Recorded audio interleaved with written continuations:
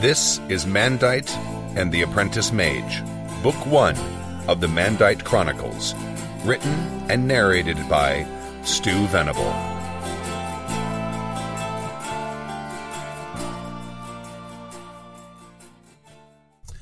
Chapter 8.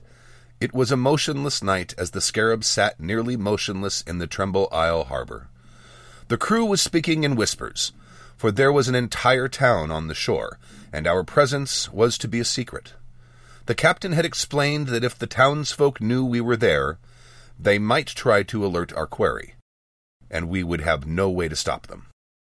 I climbed down the rope to the small launch, which had been secured to the Scarab with ropes fished through the gun ports.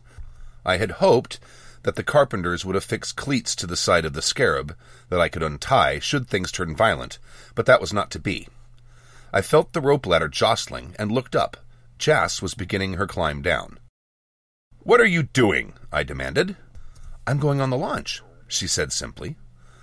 I noticed Cadal's dark face peering through one of the cannon ports. He craned his head to look up at Jas.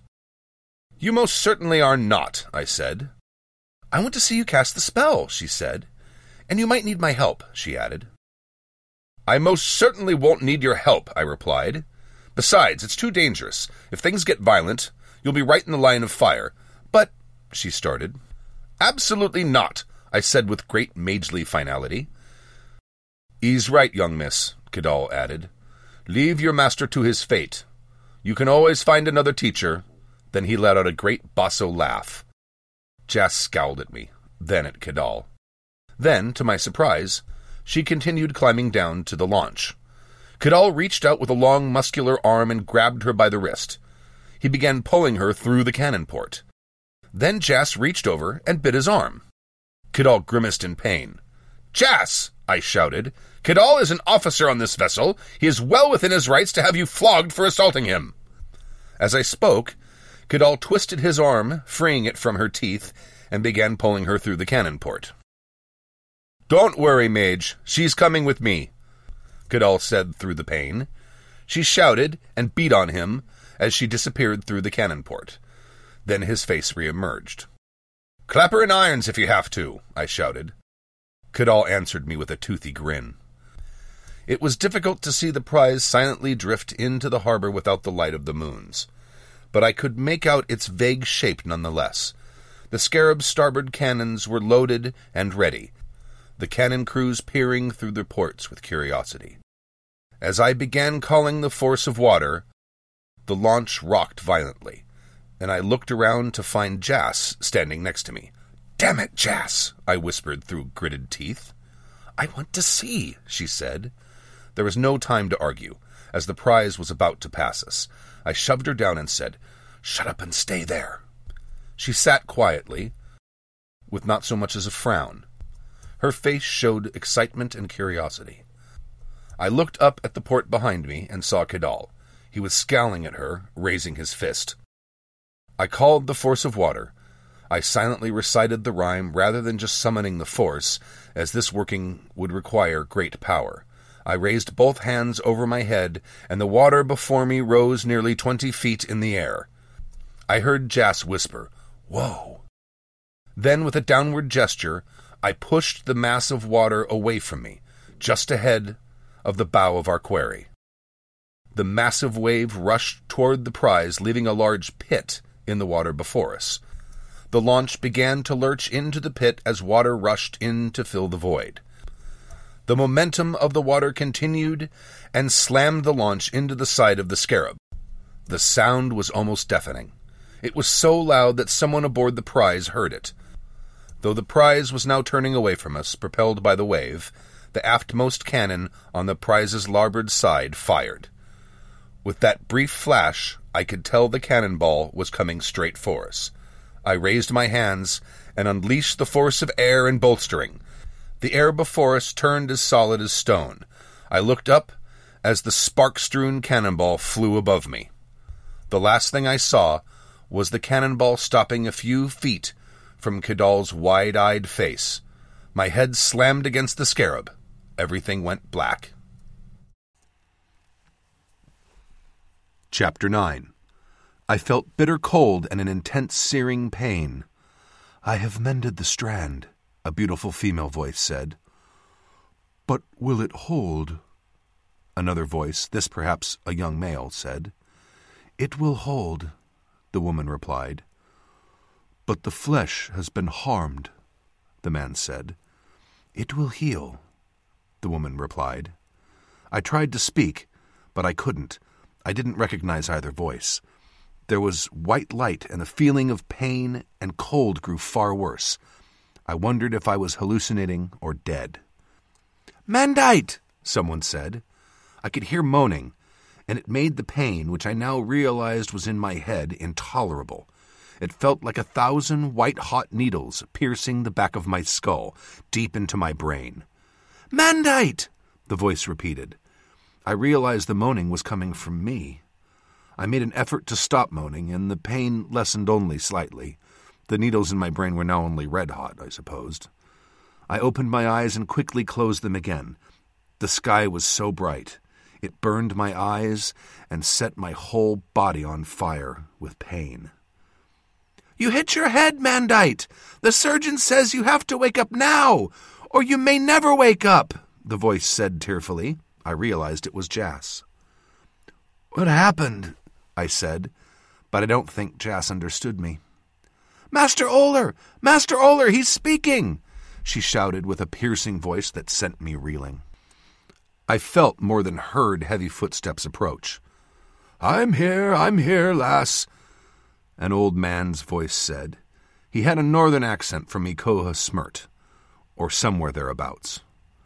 "Master Mandeight, are you awake?" the old voice said. "I fought someone in Ikoha Smirt once. I hope it wasn't you," I quipped. "What's he saying about sweet rolls?" Jas said with confusion and concern. "'Tis nothing to worry about, Jas. His words are just mixed up. Bound to happen with such a blow to the head," the old man said. "Let's get him below where it's darker. Kidal, a hand if you please." The searing pain in my head turned to throbbing as I was jostled and manhandled below deck. They carried me using a sheet of canvas or perhaps a piece of sail. Once settled, I again risked opening my eyes. It wasn't as painful this time around.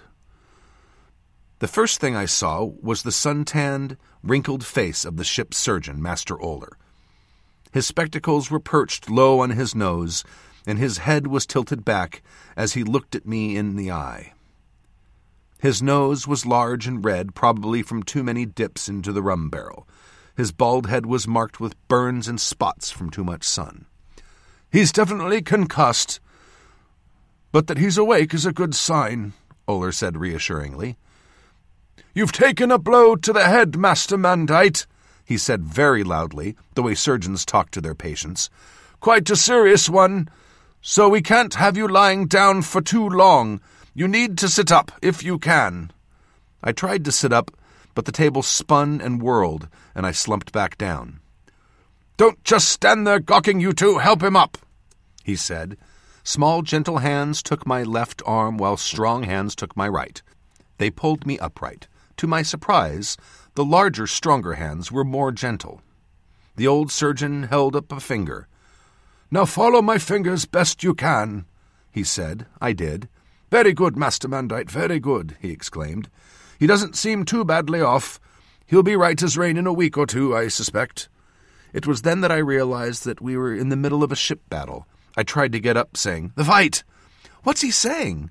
Jas asked again. "Never mind that, Jas. It'll pass in a day or so. He'll be ordering you around in no time," the surgeon answered. In fact, it wasn't until the second day that I realized the words I was intending to speak were different than the words I heard myself speak, and it was yet another day before anyone could understand me. "I've never treated a mage before, Master Mandeight, but I suggest you do not attempt any magic until you're well healed," the surgeon, Oler, said when he checked up on me. "And when will that be?" I asked. "Can't say for certain, and I don't pretend to know how magic works, but I would suggest waiting until you can walk on your own, and when the pain is gone," he answered. "What happened to the prize?" I asked. "We took her," said Cadal's basso voice from behind me. I breathed a sigh of relief. Had you not taken care of that stray shot, I dare say it would have caused chaos with the cannon crew. They might have come about and done us in, he said. Casualties? I asked. None, he said. On our side, at least. He added with a smile in his voice. How did they see us? How did they know to fire? I asked. They had a mage of their own, it seems. He was killed with the first barrage, Cadal said. The captain and quartermaster want to have a word with you when you feel up to it. He stalked away and climbed the stairs to the deck.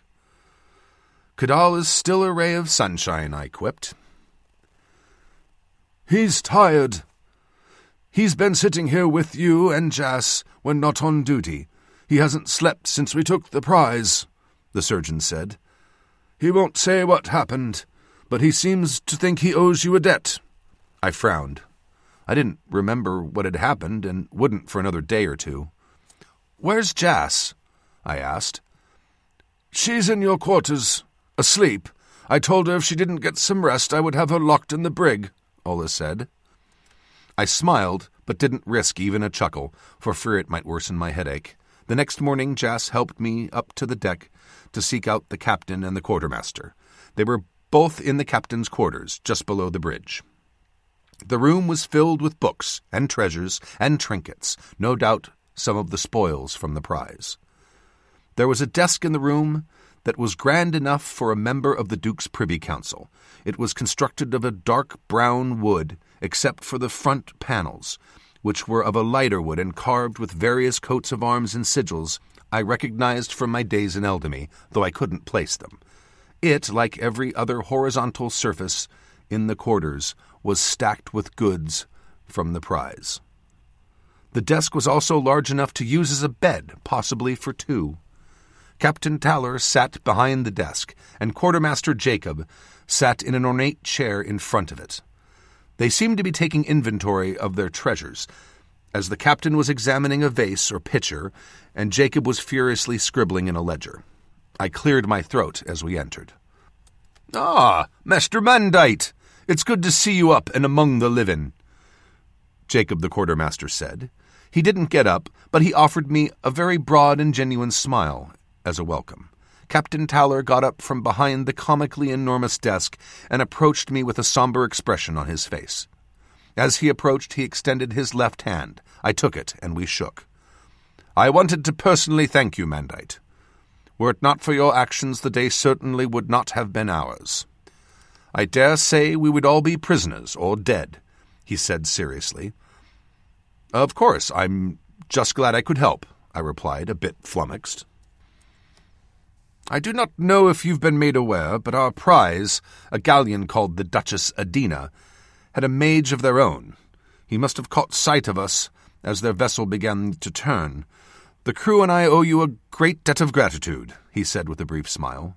His smile was short and insincere, but the grave look in his eyes told me he was speaking the truth. Then he turned to Jacob and said, "Well, I'll leave you to it," and he walked out onto the deck. Jacob was still sitting in front of the desk, still writing furiously. "There's the matter of your prize, Master Mandeight. Captain Taller suggested, and I agreed, that you should have your pick of the prize without limit," Jacob said, as he finished up whatever he was writing.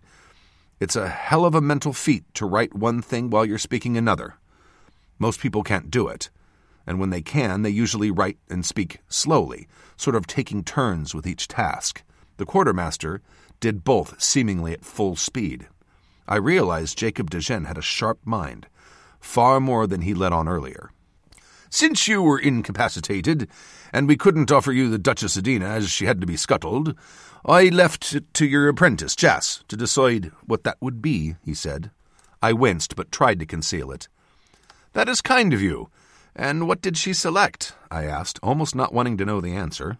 He looked at me apologetically and said, "Well, I wasn't sure if this was the sort of thing you'd have picked, but your apprentice said it had certain properties.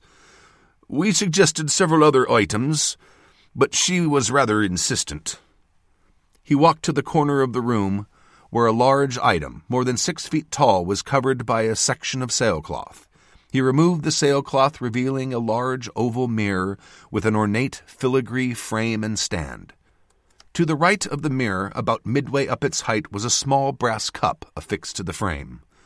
I looked at the mirror. The surface was bright, polished, and flawless.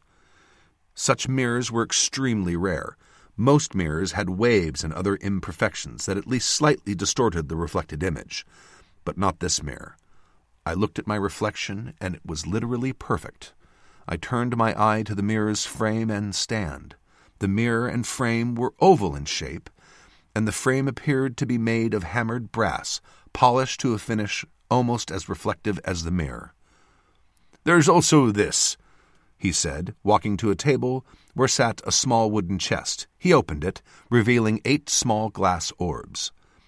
I stepped away from the mirror and examined the contents of the chest. Each of the 8 orbs contained what appeared to be shifting and swirling smoke of differing colors, as if I could see the enchantments without having to summon a force, which I didn't want to risk in my current state. "I could sense the spells upon them, Master Mandeight," Jas said with hopeful pride. "Indeed you did, Jas. Indeed you did," I muttered as I approached the mirror once again. The brass was covered with intricate etchings, some pictographs, some of an ancient language with which I was somewhat familiar.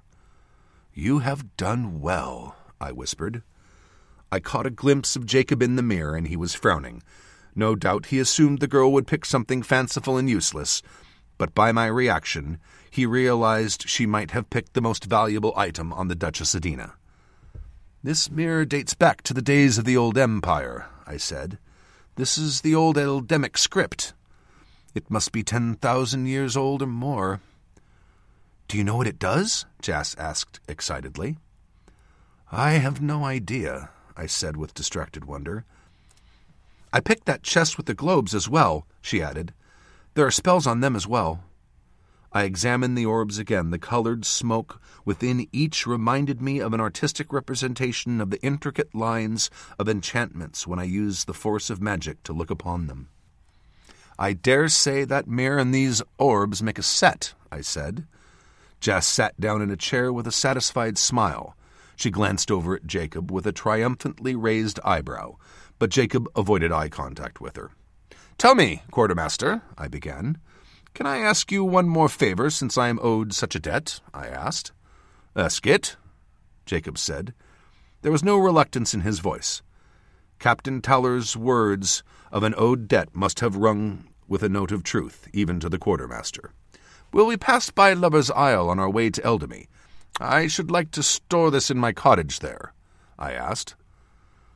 "That's not out of our way, assuming the stop won't take too long," Jacob answered. "It should only take a couple hours, and I would be most appreciative," I replied. "And I would consider it a debt paid," I added. "Very well, Master Mandeight. I will set course for Lover's Isle," he said, leaving the cabin for the bridge. That evening Jas and I sat atop the forecastle, enjoying the darkening view of the open sea as the sun gradually set in the west. We had just finished our dinner, which consisted of roasted salt pork, braised carrots with honey, and a generous portion of a very delicate grain with which I was unfamiliar. All of it had been captured from the Duchess Adina. Clearly, the Duchess Adina had stores fine enough for the highest nobility, and the Scarab's cook was more than up to the challenge of turning these stores into an incredible meal. I sat back, my belly full and my headache fading, and looked towards the stern.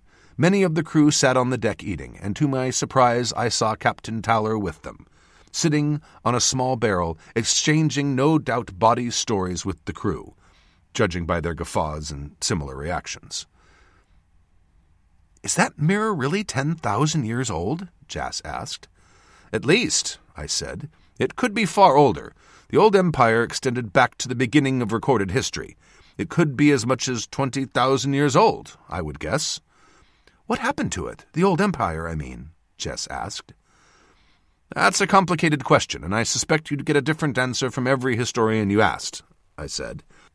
The dates we use today count the years from the death of the last emperor. Some say he left no clear heir. Others say the heir was challenged because he was too young or incompetent. Whatever the reason, the old empire just sort of dissolved.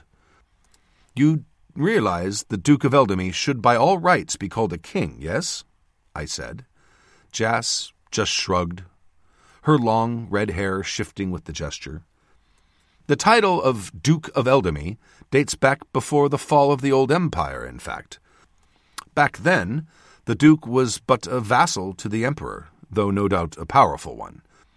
Duke Elchis the 434th, or whatever the number is, and his predecessors before him kept the title out of tradition, most likely.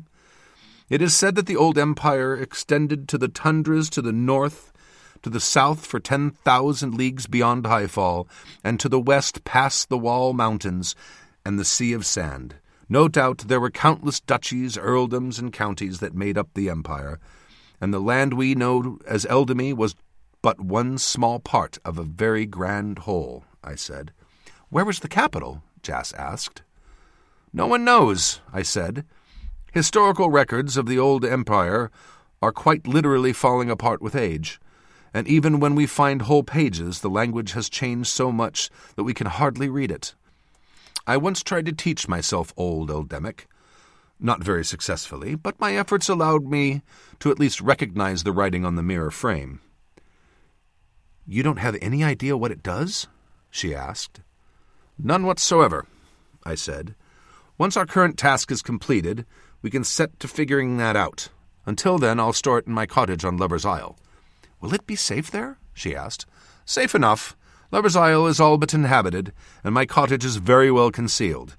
I should like to store it in my rooms on Ecota Isle, but that's hardly workable now, and we dare not travel with it in Eldamy. I wouldn't want to risk damaging it or having it stolen, I said. Why do you think it was on that ship? Jas asked. I don't know, though I suspect it was the property of the mage on the Duchess Adina. Did you happen to hear the mage's name? I asked. I heard one of the Duchess Adina's crew call him Basma, she said. I dropped my fork onto my nearly empty plate, and it fell to the deck. Basma? Are you quite sure? I asked. The name was familiar to me, and I was hoping she was wrong. Yeah, I think so. Cadal was there. He heard it too. He can confirm if I heard it right, she said. She gestured with her head to the aft of the Scarab, and I turned to see Cadal approaching. Cadal walked through a maze of dining crewmen, and he only paused in his travels to give Captain Taller a reverent salute as he passed. He carried 2 cups. As he approached the forecastle, he handed me one and hopped up to sit on a barrel. The cup was filled with a brown ale. I took a sip. It was cool and refreshing. It was only slightly bitter, with a rich, malty body. Thank you, Master Cadal, I said, raising my cup. He raised his in return and drank. I noted that he looked me in the eye as we toasted, but not with hatred or disdain. His expression was neutral and serious. Then he let out a great yawn. Just call me Cadal. We have been in battle together, and you have conducted yourself well, mage. No need for formalities, he said with a slight and tired smile. I felt my eyebrows raise in surprise. Cadal smiled wanly again. I heard you take my name in vain, he said to Jas with a teasing tone. I was only saying that you heard the name of the mage on the Duchess Adina, Jas explained. Yes, it was Basma. The crew made quite a noise about his death. The captain was practically in tears. Cadal spat with a laugh. As well they should, I muttered. Why is that? Cadal asked. Basma is, or should I say was, one of the cardinal mages, I said. They both looked at me with confusion, so I continued. The Duke of Eldamy has 4 mages who act as his viziers, along with his non-mage viziers. The viziers are his council and advisors. Each cardinal mage is named for a cardinal direction on the compass. It's been some time since I received any political news from Eldamy, but Basma was the cardinal mage of the south, I said. The Duke has 4 mages at his disposal? Cadal asked, sounding impressed. Yes, quite so. Each cardinal mage is responsible for certain aspects of the ruling of Eldamy. The cardinal mage of the south represents fire. He is, or was, primarily a war mage, I said, turning to Cadal. We're quite fortunate that he was killed in the first barrage, I said. Had he survived it, we wouldn't be here now, though we might be having a nice conversation in the afterlife. Cadal bowed his head in relief, saying, That's why I hate mages. You never know if you're dealing with a dangerous one or one like you. Jas gasped. I looked at Cadal, and his face was expressionless, except for his eyes, which were trying not to betray the jest he'd just said. Clearly he was ribbing me, which was an improvement from the hateful disdain I'd experienced before. I winked at him, and the smile in his eyes slowly spread across his dark face. He let out a hearty laugh. "Who are the others?" Jas asked. "Huh?" I replied, not having heard the question. "Who are the other cardinal mages?" Jas pressed. "Well, there's Gazar, cardinal mage of the north. He is responsible for both agriculture and defense. He's a very capable nature mage and a savant when it comes to concealment magic. Then there's Samana, the cardinal mage of the east. She is responsible for intelligence, spying, and scrying. I actually went to school with her, quite bright. And you are already familiar with the cardinal mage of the west, Jas," I said. "I am?" she asked. "Yes, Xavier Birdstaff," I said. "He is responsible for internal security and the personal security of the Duke." "He's the author of that book on forces?" she said, though it wasn't really a question. "I'd assumed he was dead." "Unfortunately not," I replied. "He will be a major concern once we're in Eldamy, though I must say Samana now concerns me as well. Once it is known that Basma is dead or missing, she'll attempt to find him, and that mirror may lead her to us." Cadal went wide-eyed. "We should pitch it over the side," he said. "You will do no such thing," I said, laughing. "They won't know he's missing for days or a week at least. But it does underline the urgency of getting the mirror to Lover's Isle. I have sufficient defenses there to shield it, and I can reinforce them before we depart." "We should hasten our journey there," Cadal said, standing up. "I'll inform the quartermaster."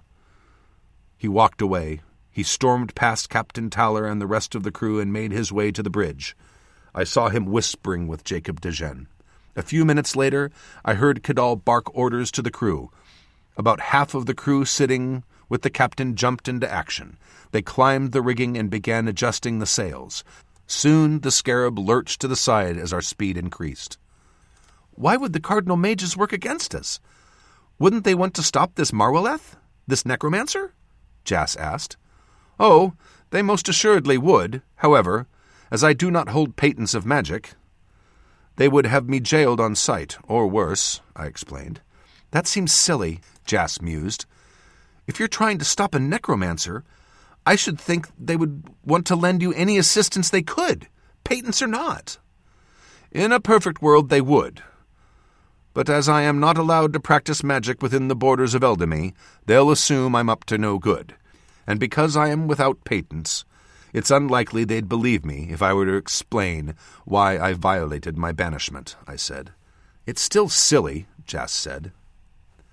"Well, yes and no," I said. "There are far more examples of or dispatented mages who shouldn't be allowed to live, let alone practice magic. Some of them are very bad, very dangerous. The cardinal mages' reasons are sound, and they do not make exceptions, unfortunately," I said. "There's also the fact that we played some small part in the death of Basma, cardinal mage of the south. That would be considered a capital crime, punishable by hanging," I said. I was now regretting this whole affair. Basma was a legend when I was studying at the Collegium. I remembered that several students wished to become Basma's apprentice. He was often called the most powerful battle mage in memory. It was said that his power with the force of fire was so great that he could bring down massive storms of fire upon a battlefield, as if a volcano had erupted. I'd heard rumors that his ability with the force of earth was so great that he could bend and manipulate gravity itself. He would have been a powerful asset against Marweleth, should the Duke and his cardinal mages get involved. But I was also glad Basma didn't get a chance to bring his considerable power against the Scarab. If he had had that opportunity, we'd all be prisoners or more likely dead. Cadal returned to the top of the forecastle to join us again. He brought with him 2 more filled cups. I looked down at my cup and realized I'd only taken 1 sip. I quickly finished it as he approached. It truly was a fine brown ale. Cadal again handed me an ale-filled cup, and I raised it to him again. He mimicked the gesture. I informed the quartermaster that I will escort you when we get to Lover's Isle. You might need protection. There may be more settlers there than when you were last there, I suspect, Cadal announced. I don't think that's necessary, I said. While the defenses of my cottage were good, I wish to keep its location secret. I insist, he said with finality. Look, Cadal, you don't owe me a debt for your life, I started. I know I don't. That was repaid in full, he said. What? I asked. Cadal jumped into the harbor and pulled you out after you fell in, Jas explained. I turned to Cadal. You did? He shrugged. It was only then, days after the incident with the Duchess Adina, that I realized my staff was missing. It must have fallen in the water or been shattered by the impact of the cannonball. I thought to ask after it, but decided against it. I could make another when I had time. Also, when you get to Eldamy, I should like to escort you, he said. What? What about the Scarab? I said. I am done with piracy, he said bitterly. It's too dangerous. A pirate's life is a short one, and I wish to live long enough to spend my share of the prize. I can't pay you, I said. The truth was I didn't want an armed escort. A well-dressed man with an armed escort screams target to bandits. The only more enticing target than a well-dressed man was a well-dressed man with an armed escort, as he truly must have something worth protecting. I don't expect it. My share of the Duchess Adina prize is significant. I've been aboard the Scarab for 5 years. I've served under 3 captains and 2 quartermasters, and I've served on 3 ships before her. My luck has to be running out, he mused. Where we're going won't be without danger, and there might be a lot of it, I warned. He waved a hand dismissively. I've been in more than a score ship battles. What you face can't be more dangerous than the muzzles of a dozen cannon, he boasted. You may be surprised, I said. If you would like to find out more about my writing, go to stewvenable.com.